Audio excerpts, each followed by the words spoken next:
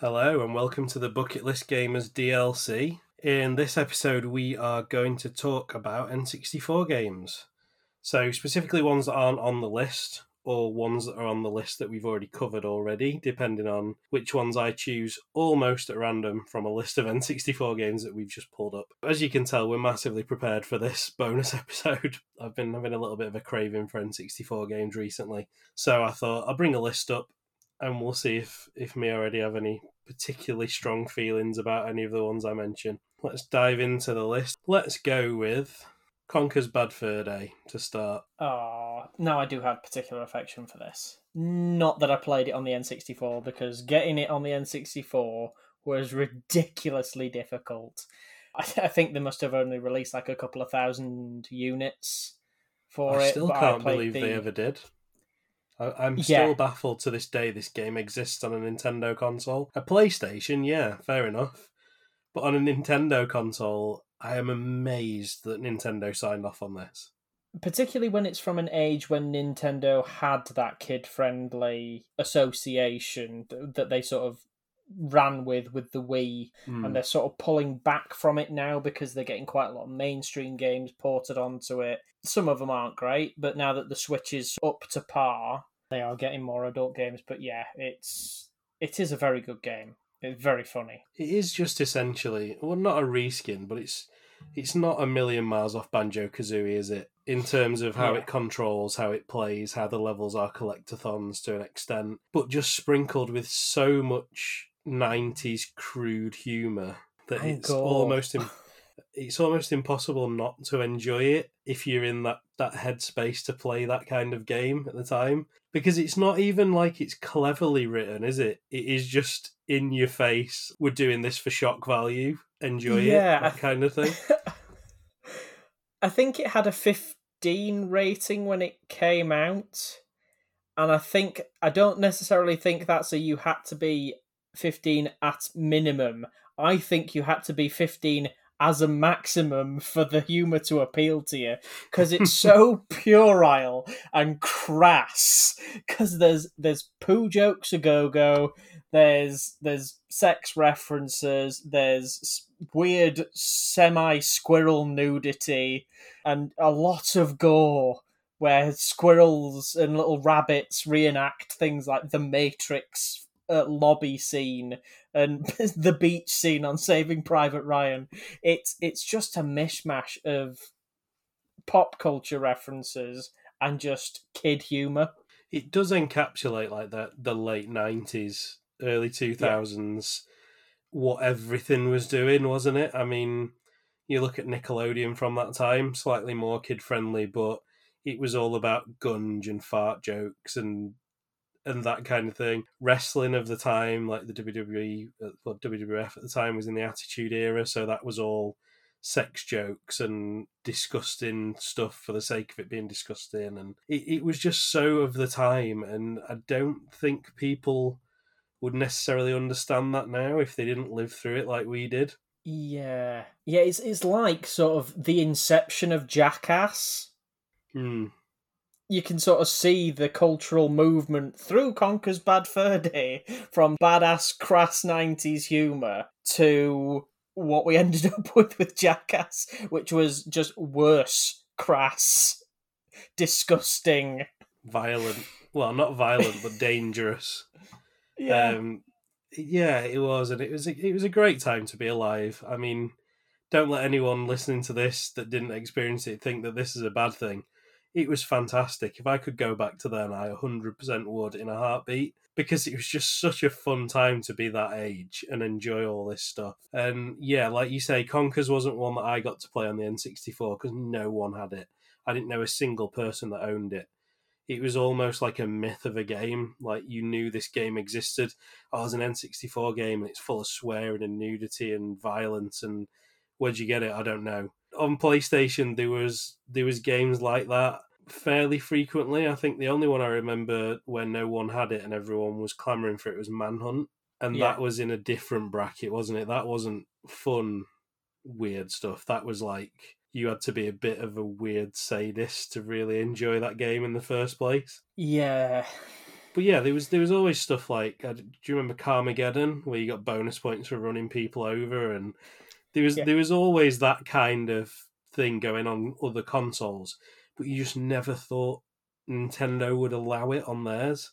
It just didn't happen, did it? Like there wasn't even particularly many scary or spooky games on the SNES, was there? Before you looked at N64, it just wasn't done. It was like, no, we're quite kid friendly, and if we're gonna do horror or gore, it's gonna be done in like a comedy way where it isn't actually scary. It's just, I mean, prime example is it Zombies Ate My Neighbors?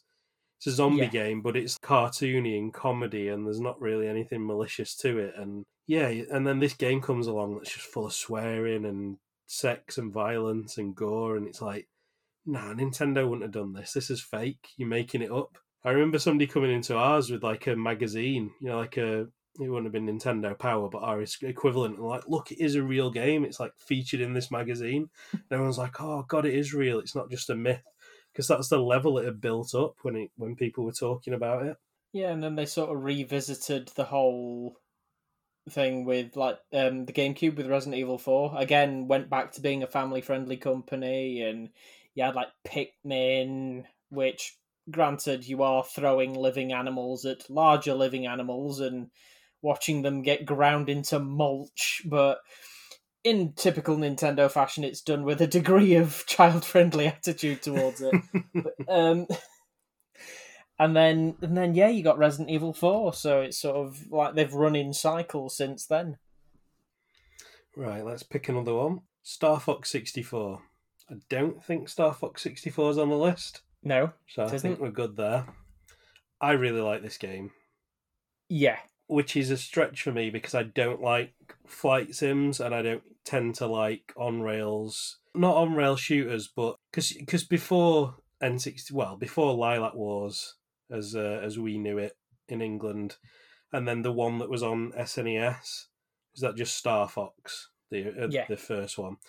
Before that, games like that tended to be you were at the bottom going up, or you were at the left hand side going to the right hand side. So like Gallagher and that kind of thing. And then this turned it 3D, didn't it? But those types of games were never really something I was that interested in. And then Lilac Wars came along and just blew me away, and I was so into it. And I think there's two reasons I really liked it. One was for the Lilac language, because I could sit and listen and laugh at that all day because it is just fantastic. And then the other thing was the fact that it got branching paths, but you had to do really weird things in levels to get the branching paths to trigger. And that just fascinated me. And I was like, I want to get on all these different paths and see all the different routes to the end. yeah. And there were some really good levels in the harder to get to paths, because some of them were like you had to pick up 3 bombs before the end of the level, or use 3 bombs on the end of the level, or you had to bomb a specific part of space debris and it opened a new area. But there was Some some of them you really had good. to I think like, was it take out so many pillars and as you yeah, flying through them and that triggered it and stuff like that. So it wasn't obvious at all, was it? It was sort of, back then it was word of mouth. You'd speak to a friend and they'd be like, oh, I found out how to get into the bottom left path. You have to do X, Y, Z, and then everyone would go and do it. And then somebody else would come back a bit later with like, oh, I found a new branching path. You do this. And it really like community building, if anything, wasn't it? Like you all came in and shared your knowledge on how to figure out the next bit of the game. yeah, and then while it was an on-rail shooter, it then for the boss levels or the bosses at the end of levels, it did all range mode, which was sort of Mm. like a free flight sim, which the controls were a bit jank, but that's coming from single analog stick N64 pad era where the entire pad was jank. So, but it still controlled really smoothly, and targeting wasn't difficult or anything like that, and it was just a well crafted game. Yeah, I think in one of the earliest levels, I don't. It's technically a boss battle, but it's not one of your huge hulking great space monster things. It's like a dogfight, isn't it? So there's so many of the enemy team and your team, and you have Yeah, to fly around in a circular space. Do you have to take out like 4 satellite dishes and then take them yeah, out as well, from what I remember? And that is, yeah, it suddenly goes from, oh, I can move left, right, up, down, and diagonals and shoot, to I've got this fully 3D space. If I get too close to the edge, it made you do like a loop-the-loop and took you straight Yeah. back into the action, didn't it? So you didn't have to worry about crashing into walls that were enclosing you in.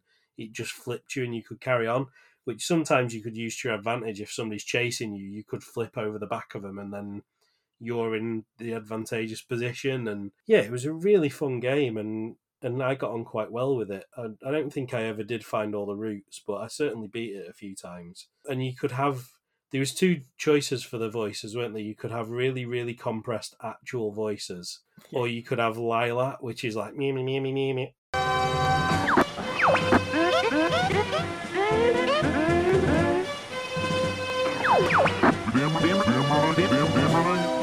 And that's all they sound like the whole way through it. But some of them are fantastic. I remember there's one where I can't. It's a lava based level, and if somebody goes into the lava, I don't know if it's you or whether it's one of the others. Slippy, the little frog, comes up, and he just like the thing that he's saying is like 2 words. But he just for like 5 minutes just goes me me me me me me me me, and it like goes on forever. I don't know if it's a glitch or what, but it's far too many words for this 2-word phrase that he's expressing horror at because somebody's plunged into some lava. And we used to get to that level, and it's like you've got to throw away a life just to see this happening. It's if you come this far, it's worth it. So yeah, I had a lot of affection for that game. Was there a couple of levels where you ended up in a tank as well, like on the ground? Yes. Yeah. And you could like get you could do stunts in the both types of vehicles. So in your aircraft and the tank, you could do like barrel rolls and stuff like that, and Do a barrel roll. use jets. So if I think it was pressed both L and R at the same time, you sort of hovered in the tank and you could go over obstacles and stuff like that, or avoid like bombs on the floor. But unfortunately, Star Fox, just as a franchise, has done so badly after 64. I can't remember the one for the GameCube, but that didn't go down particularly well. Star Fox Adventures. Is that the one where they're all on foot with bazookas and stuff? Yeah, it played really well, and I played it from start to finish, and it was just an action RPG. It was sort of like a halfway house between Spyro and Zelda, because you had similar controls to Ocarina of Time, where you controlled Fox, and then you had Spyro-esque level style and how it was constructed. And then Star Fox for the Wii U. Jesus Christ. Well, we've talked about this a few times, haven't we? I don't think the gamepad did that one any favours. No, and I don't want to retread old ground, but that was piss poor. If it hadn't had that aspect of it with the gamepad, would it have been a decent game? Is that the one thing that ruined it, or was it not great anyway? No. The graphics looked like shit. They looked bad by PS2 standards. They were terrible. And the game was the same length as the 64 version. So you had like 10, 12 planets. And when I opened it up, it shows you like the initial bit of the map that you can work your way through. And I was like, okay. So we're going to do this bit, and then we're going to move on to a different galaxy, and it's going to be sort of like a Mario World thing where you get to the end of the level, and it's like, oh, princess is in another castle, and then you bugger off to a different galaxy sort of thing. And you get to the end, and you go, oh, that's it, is it? Jesus, I've spent 60 quid for what amounts to about 2 hours worth of entertainment. I'd have been okay back in the N64 days because there was a finite amount you could put on a cartridge. This is Virgin on Blu-ray discs. What's taking up the rest of the disc space? The thing about the N64 one was as well, like you say, games were smaller in general back then because of the limitations, but Lilac Wars or Star Fox 64 doesn't feel like a small game. No.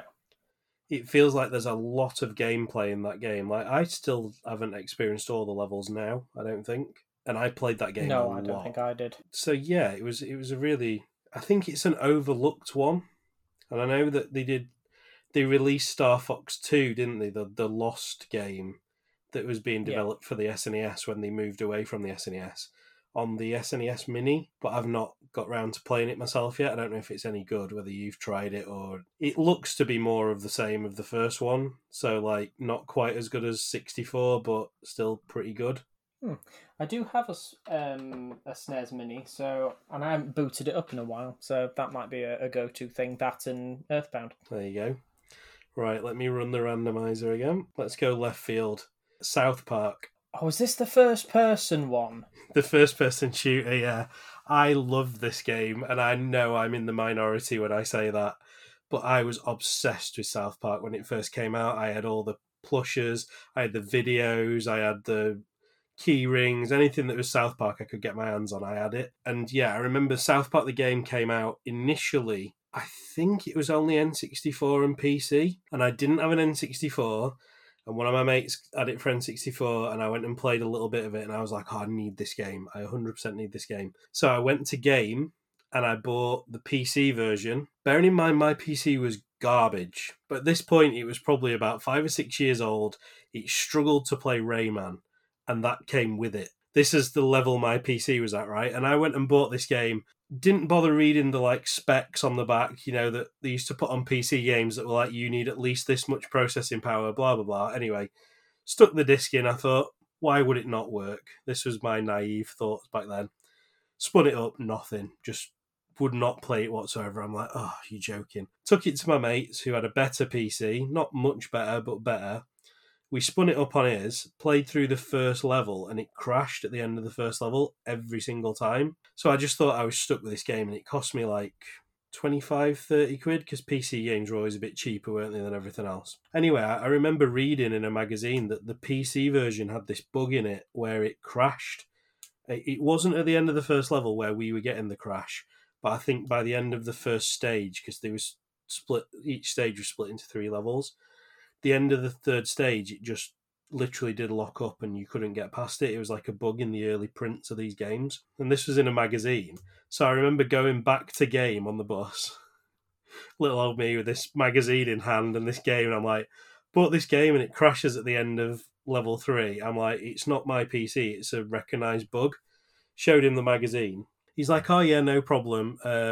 Hold on a minute, scanned it, because I didn't have a receipt with me. Came up at 45 quid. He's like, I can't give you cash, but you can just have 45 quid's worth of store credit. I was like, yeah, go on then. So I went and I ended up, by this point, the PS1 version had come out. So I ended up getting the PS1 version and 2 memory cards just completely free because I got all this extra money to spend. So I came away like a king with a version of the game that I could actually play and 2 free memory cards out of it. So I landed on my feet a bit with it. But yeah, it's pretty much a hated game, I think, by the majority of people. Yeah, and I can't understand why, really, because for the time, that was probably what you wanted from a South Park game. You wanted to be one of the kids. Yeah, exactly. This is why I loved it, because the first level, you get thrown into their housing estate, and whoever you pick, you have to go and pick up the other 3 kids. And I think, I could be wrong, but I think it was the first time South Park characters had been in 3D. Up until that point, they'd only been the TV show 2D cutouts. So to see Kenny and Cartman just running around in this little area in full 3D was amazing. You only saw it for a few seconds. As soon as you touched them, they were in your party and you didn't see them again. But all the other characters were in 3D. So when you come bump into Chef, he'd be 3D. All the enemies were 3D. And yeah, the draw distance is terrible. Oh, there's so much fog in it, you can't see practically in front of your face. But it sort of works, because then when the enemies come sprinting towards you through it, it does give you a bit of a scare. But yeah, I don't know what people wanted, because yes, it's a bit repetitive, because you only have one type of enemy in each stage, or 2 at a push. But you get loads of different weapons to use that are all quite funny, and each weapon has a secondary function. So you start off with snowballs, or you can use yellow snowballs, which add more power, but you've obviously got the little time consumption of turning them into yellow snowballs. The dodgeballs you can throw them 1 or 2-handed. The Terrence and Phillip dolls, one of them's a proxy mine and one of them's like a remote mine or something, so you can set them off in different ways. So they put a lot of thought into it, I felt like, and the enemies matched the TV show as well. It wasn't just like they plucked some generic enemies out of thin air. The first level was the turkeys, the Thanksgiving turkeys that go wild, and then there's like the big turkeys that poop out the little ones. I think the second level potentially was the big mutant Stan. So there was loads of mutant stands that you had to get rid of. I can't remember what the other ones were, but it fit the theme. It worked. And yeah, people just shat all over it, and I don't think it was fair because it wasn't bad. And the multiplayer mode of it was fantastic because it was just GoldenEye with South Park characters. Like, what more could you want? And when you look at other franchises that have literally been crowbarred into games, so it's like, oh, there's this popular thing that's on TV at the minute. I'm amazed they didn't do one with Game of Thrones, to be honest with you. Where they were like, oh yeah, well, this is this thing that the kids love. We are going to make a video game out of this. And 9 times out of 10, they have been crap. And granted, when put up against stuff like the Stick of Truth and the Fractured But Whole, they are better games, but that's because they've actually got the advantage of about 20 years worth of technology behind them and actually games that can process them and play them properly. But for a first attempt at a foray into making something that the kids would like, I think it was a worthy attempt, at least. Yeah, and for as someone who was a huge South Park fan back then, that is exactly what I wanted, and that's what I got. And we played it for hours. Name me one other game where you can, in multiplayer, launch a cow onto someone else's head so they can't see what they're doing. I mean, it's just inspired. And then there was that little alien device that literally features in the first episode of South Park for about 30 seconds. That was a weapon in the game, and it made them sing a song, and they were completely invulnerable for the whole time they were singing it. I love to sing about the moon and the June and the spring. I love to sing about a sky of blue or a keyboard too. And it was just the thought that went into it was honestly massive. It was obviously a fan of the TV show that had done the game. And I think they did it far more justice than people give it credit for, especially when you look at what came after it. South Park Kart Racer or whatever it was, which is god-awful. Chef's Love Shack, which is like a terrible mini-game cum quiz thing. So I think that was the best of a bad bunch, if I'm honest. And I think it deserves a lot more credit than it gets. Especially the N64 version for the multiplayer, because you've obviously got the option to have 4 players. And I think it had more characters on the N64 one, more multiplayer characters, than they could crowbar into the PS1 disc. So yeah, N64 really the best way to play it. But I got a lot of love for that game, and I think it's unfair, the amount of hate it gets. Right, let's pick another one. Let's go with Wave Race 64. Did you ever have that one? Didn't have Wave Race. I had Wave Race Blue Storm for the GameCube because it came free with it. It's the one where you're on jet skis, isn't it? Yeah, Wave Race. I enjoyed it. Again, as somebody who doesn't really like racing games, there was something a little bit different about it. It handled how you'd expect a jet ski to handle. It wasn't just a boat on water that looked like a jet ski. It felt like you were dipping and bobbing and you got that, that level of control over it. Yeah, if you look at the screenshots of it and the gameplay, it is very Mario Kart. The layout of everything, it is very Mario Kart. And it looks good. For an N64 game, the water effects, granted everything that's like a hill with a tree on it looks pre-rendered with just horrendous art assets of grass stretched awkwardly over the top of it, but the water genuinely looks good. Nintendo have always been a company that have managed to do good-looking water, to be fair.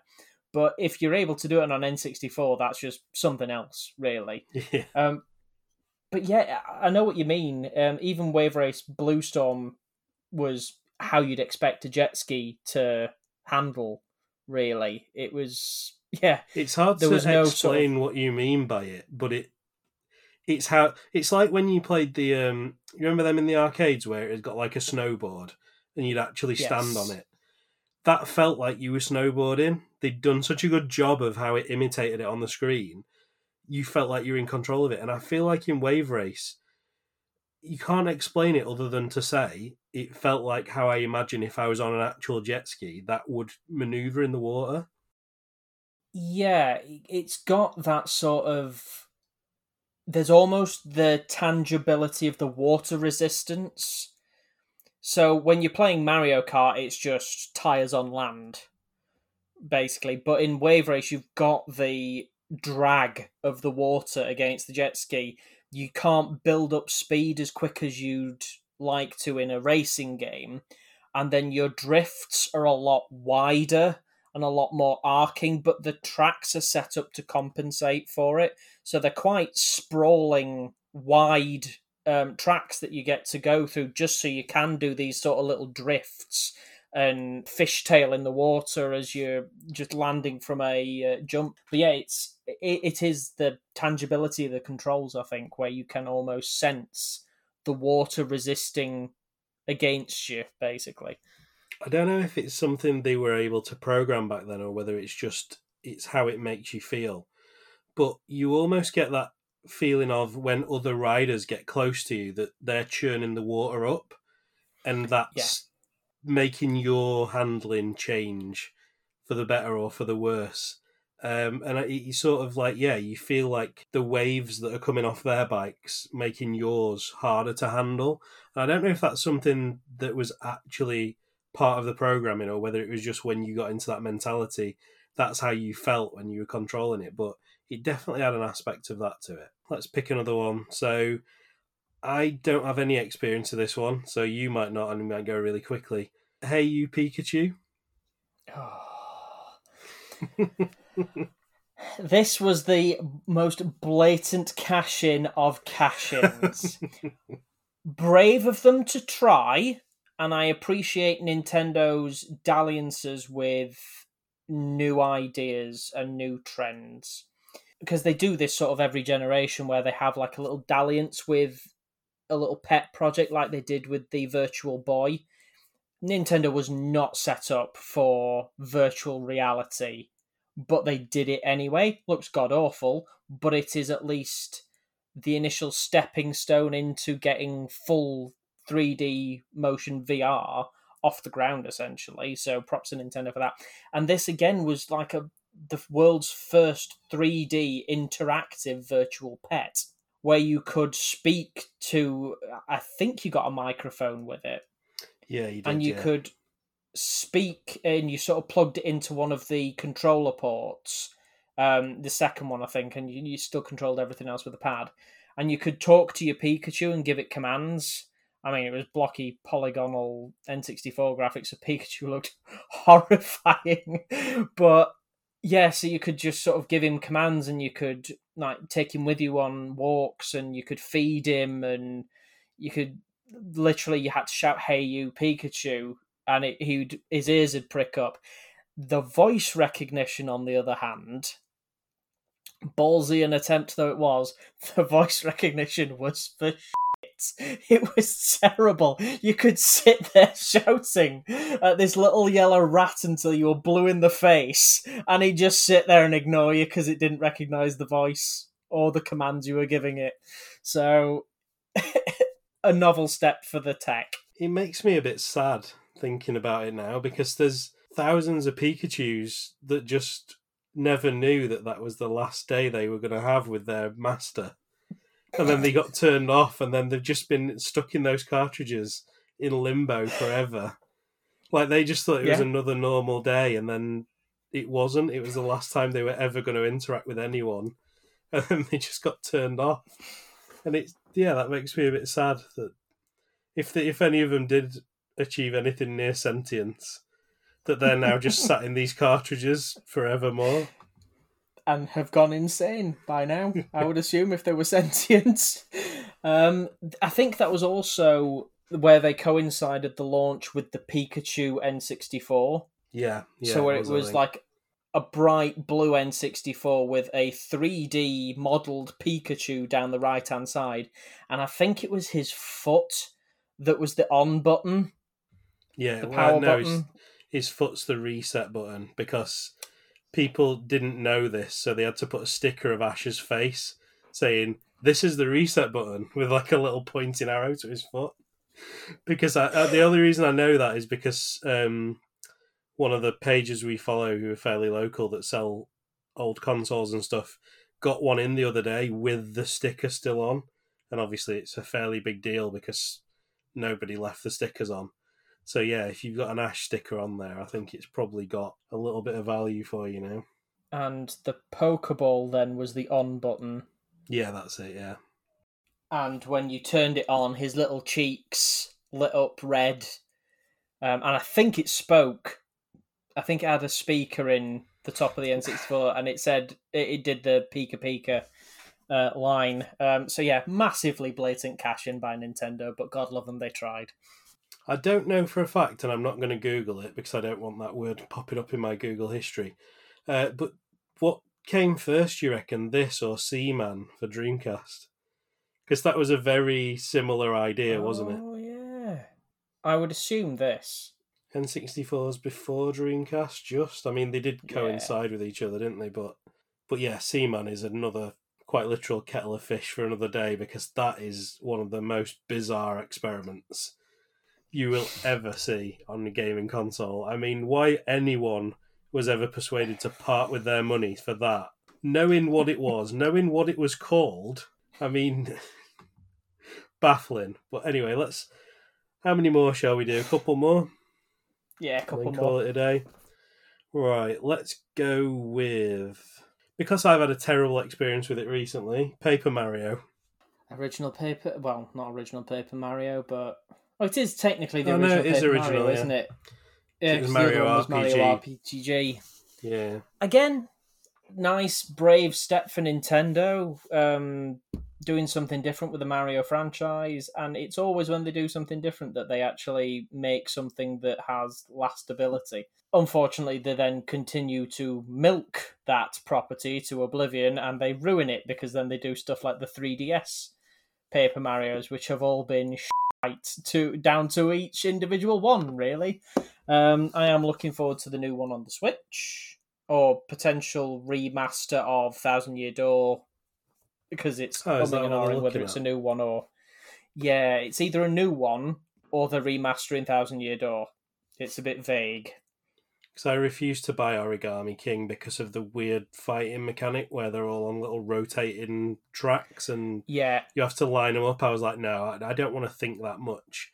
I just want the standard bonk them on the head, and if I time the button, press right, it does it again.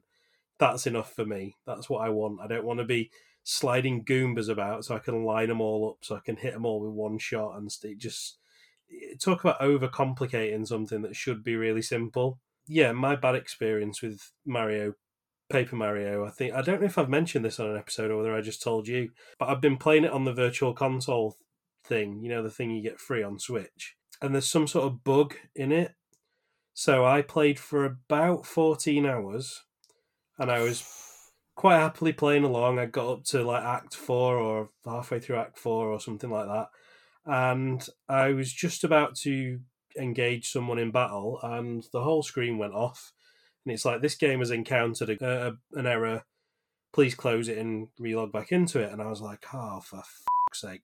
I've not saved it for about 2 hours. I'm fuming. I'm going to have to replay 2 hours worth. Went back in, it deleted my save file. So there was just nothing. And I'm like, I do not have the patience to do another 14 hours on this.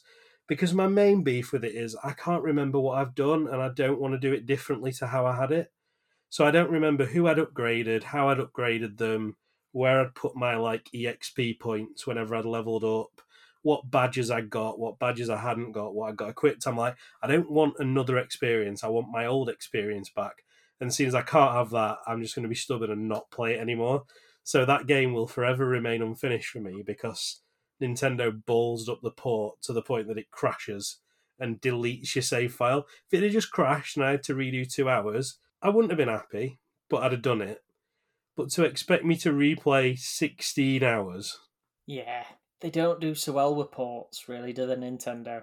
I don't know what it is, but every time they've attempted to do a port, it's always come through as just dog shit, really. There was the time that they ported Majora's Mask to the GameCube, and that crashed all the time, and that deleted your save files all the time. I think the only thing they've successfully managed to port over to different consoles has been mainline Zelda games. So Ocarina of Time's been fine. Wind Waker, they've ported over fine. But every time they've tried to port over an old game, it's just not worked. I don't know what it is about the development team, but they can't do it. Right, let's pick another one. What shall we finish on? Something massively obscure or something fairly well known? What do you reckon? Oh, we'll go with obscure. In that case, I've got the perfect game. Are you familiar with Space Station Silicon Valley? I am familiar with Space Station Silicon Valley. Not that obscure. Is this the one where you play as all different animals? Yes. You can sort of take over different animals and use their abilities in inverted commas. Yeah, so the front cover of the game is a horrific mishmash of like a dog and a polar bear in space. But yeah, really weird game. Is it a fairly well-known one then? Because I remember I bought an old N64 and it came with it and I'd literally never heard of it. No, I just think it was probably my taste in games was a little bit eccentric as a kid. Because I must have looked at that and gone, that's the game for me. I remember putting it in, I was like, what is this? I have no recollection of what this is or anything. I've never played anything. I've never played it, never turned it on. Put it on, it's something about animals in space. And I was like, right, bit bizarre, but I can get on board with this. And then like the first thing I did was take over a mouse that was whizzing around and I had no control over it. I was like, no, not for me. I've had enough.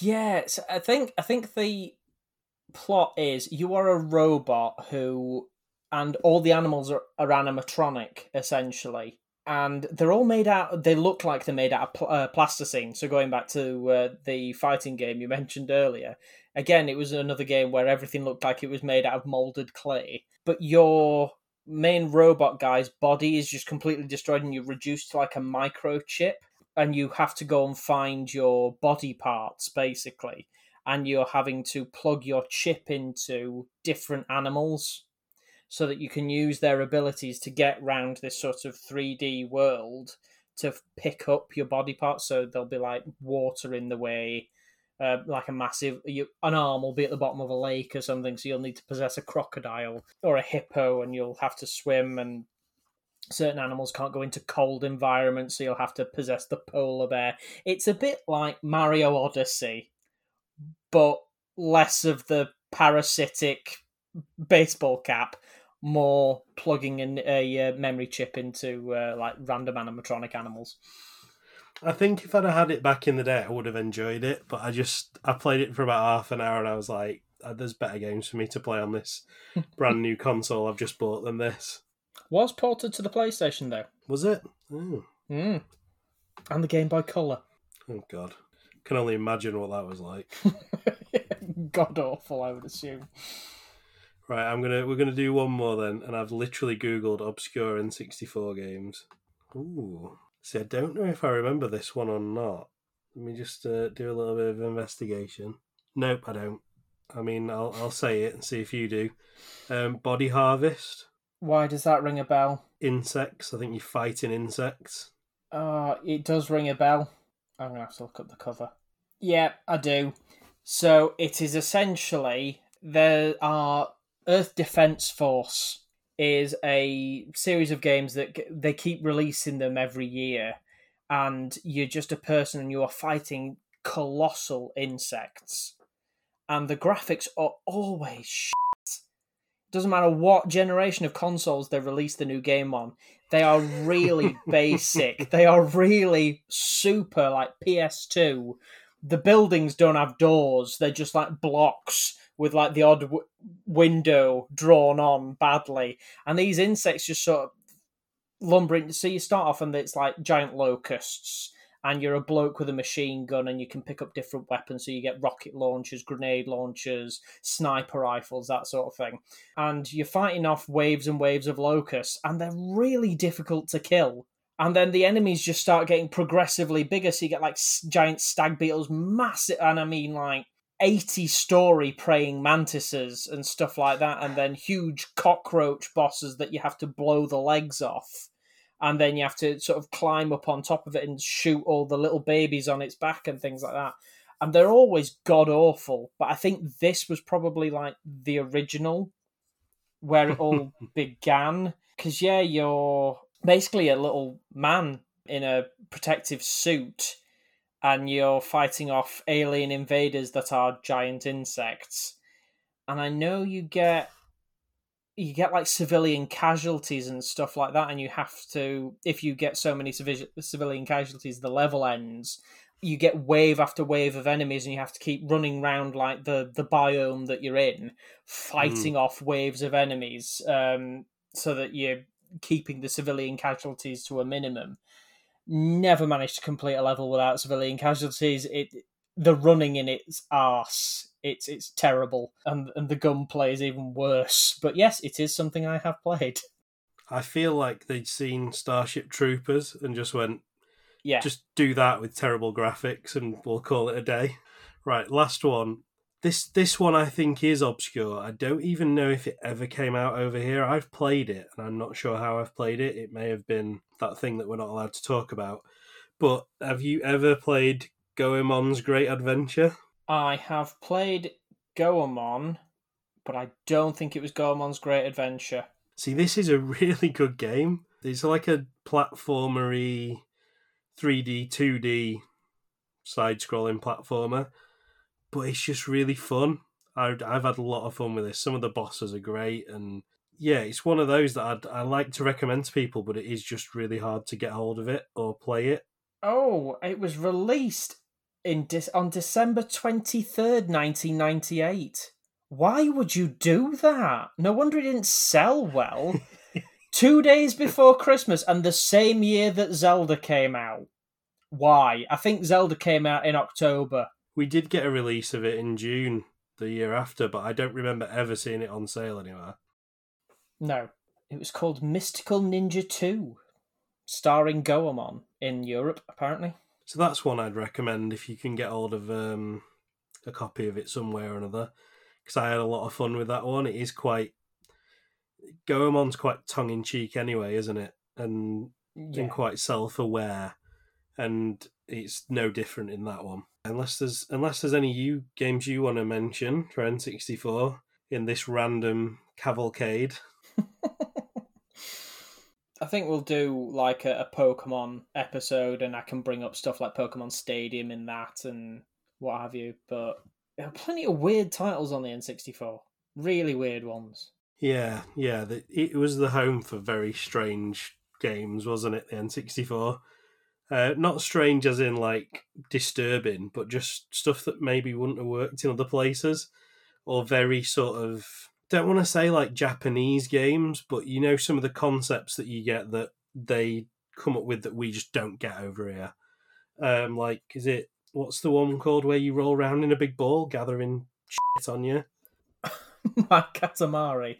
Yeah, like, can you imagine anyone in, like, No. Europe coming up with that concept?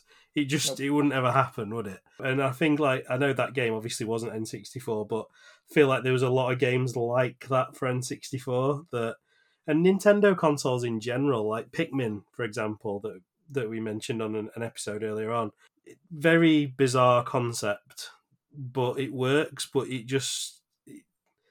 it's very of that sort of, I don't know, not Japanese culture, but if somebody showed you Pikmin and went, where in the world do you think this game was created?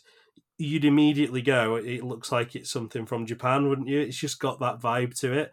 And I think a lot of N64 games, they tried a lot of experimental stuff. I mean, a couple of ones that I was going to mention, but we didn't get time, was Kirby.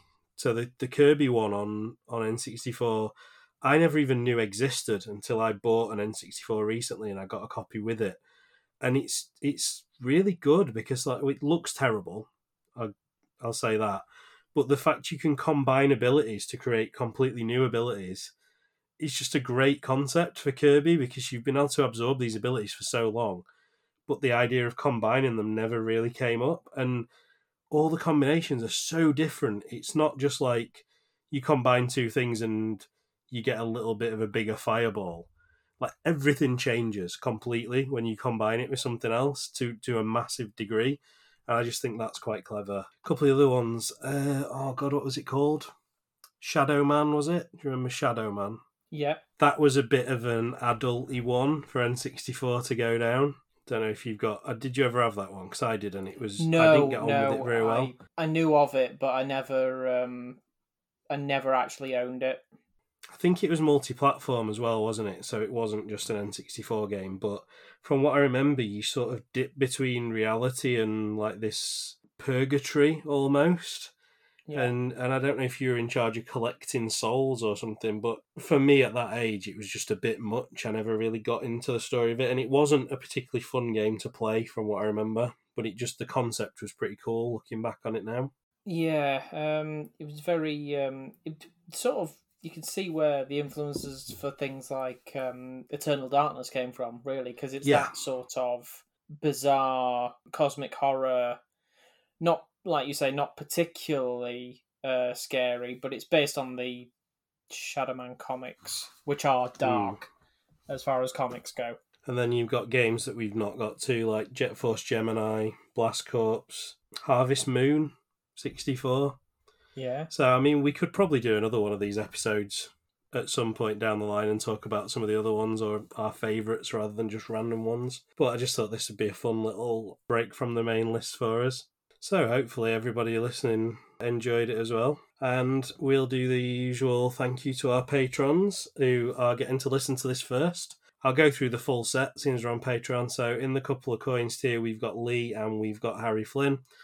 In the Bucket Kickers, we've got the Sweaty Llama and Dino Dini. And in the Avatarnish tier, we've got Atropos. If you want to become one of our patrons and listen to these episodes early, because if you're not, I assume you're listening on Spotify at least a month after this came out on Patreon. So you could have been listening to this a month earlier. All you need to do is go to patreon.com/bucketlistgamers, subscribe to any tier, Bucket Kicker or above, and you'll get access to these as soon as they come out rather than having to wait for me to bleep all the swearing out of them and bother to put them on Spotify and other platforms like that. So yeah, that rounds off our random N64 retrospective where we covered some bizarre games and talked about a few that we enjoyed. I'm sure we'll do this again for other N64 games, GameCube games, potentially even Game Boy, that kind of thing. We could do it for all the consoles. There's loads of games that don't really get talked about. PlayStation, even more so.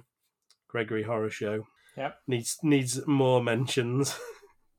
I actually I managed to dig out my old copy of it the other day and start playing it as well.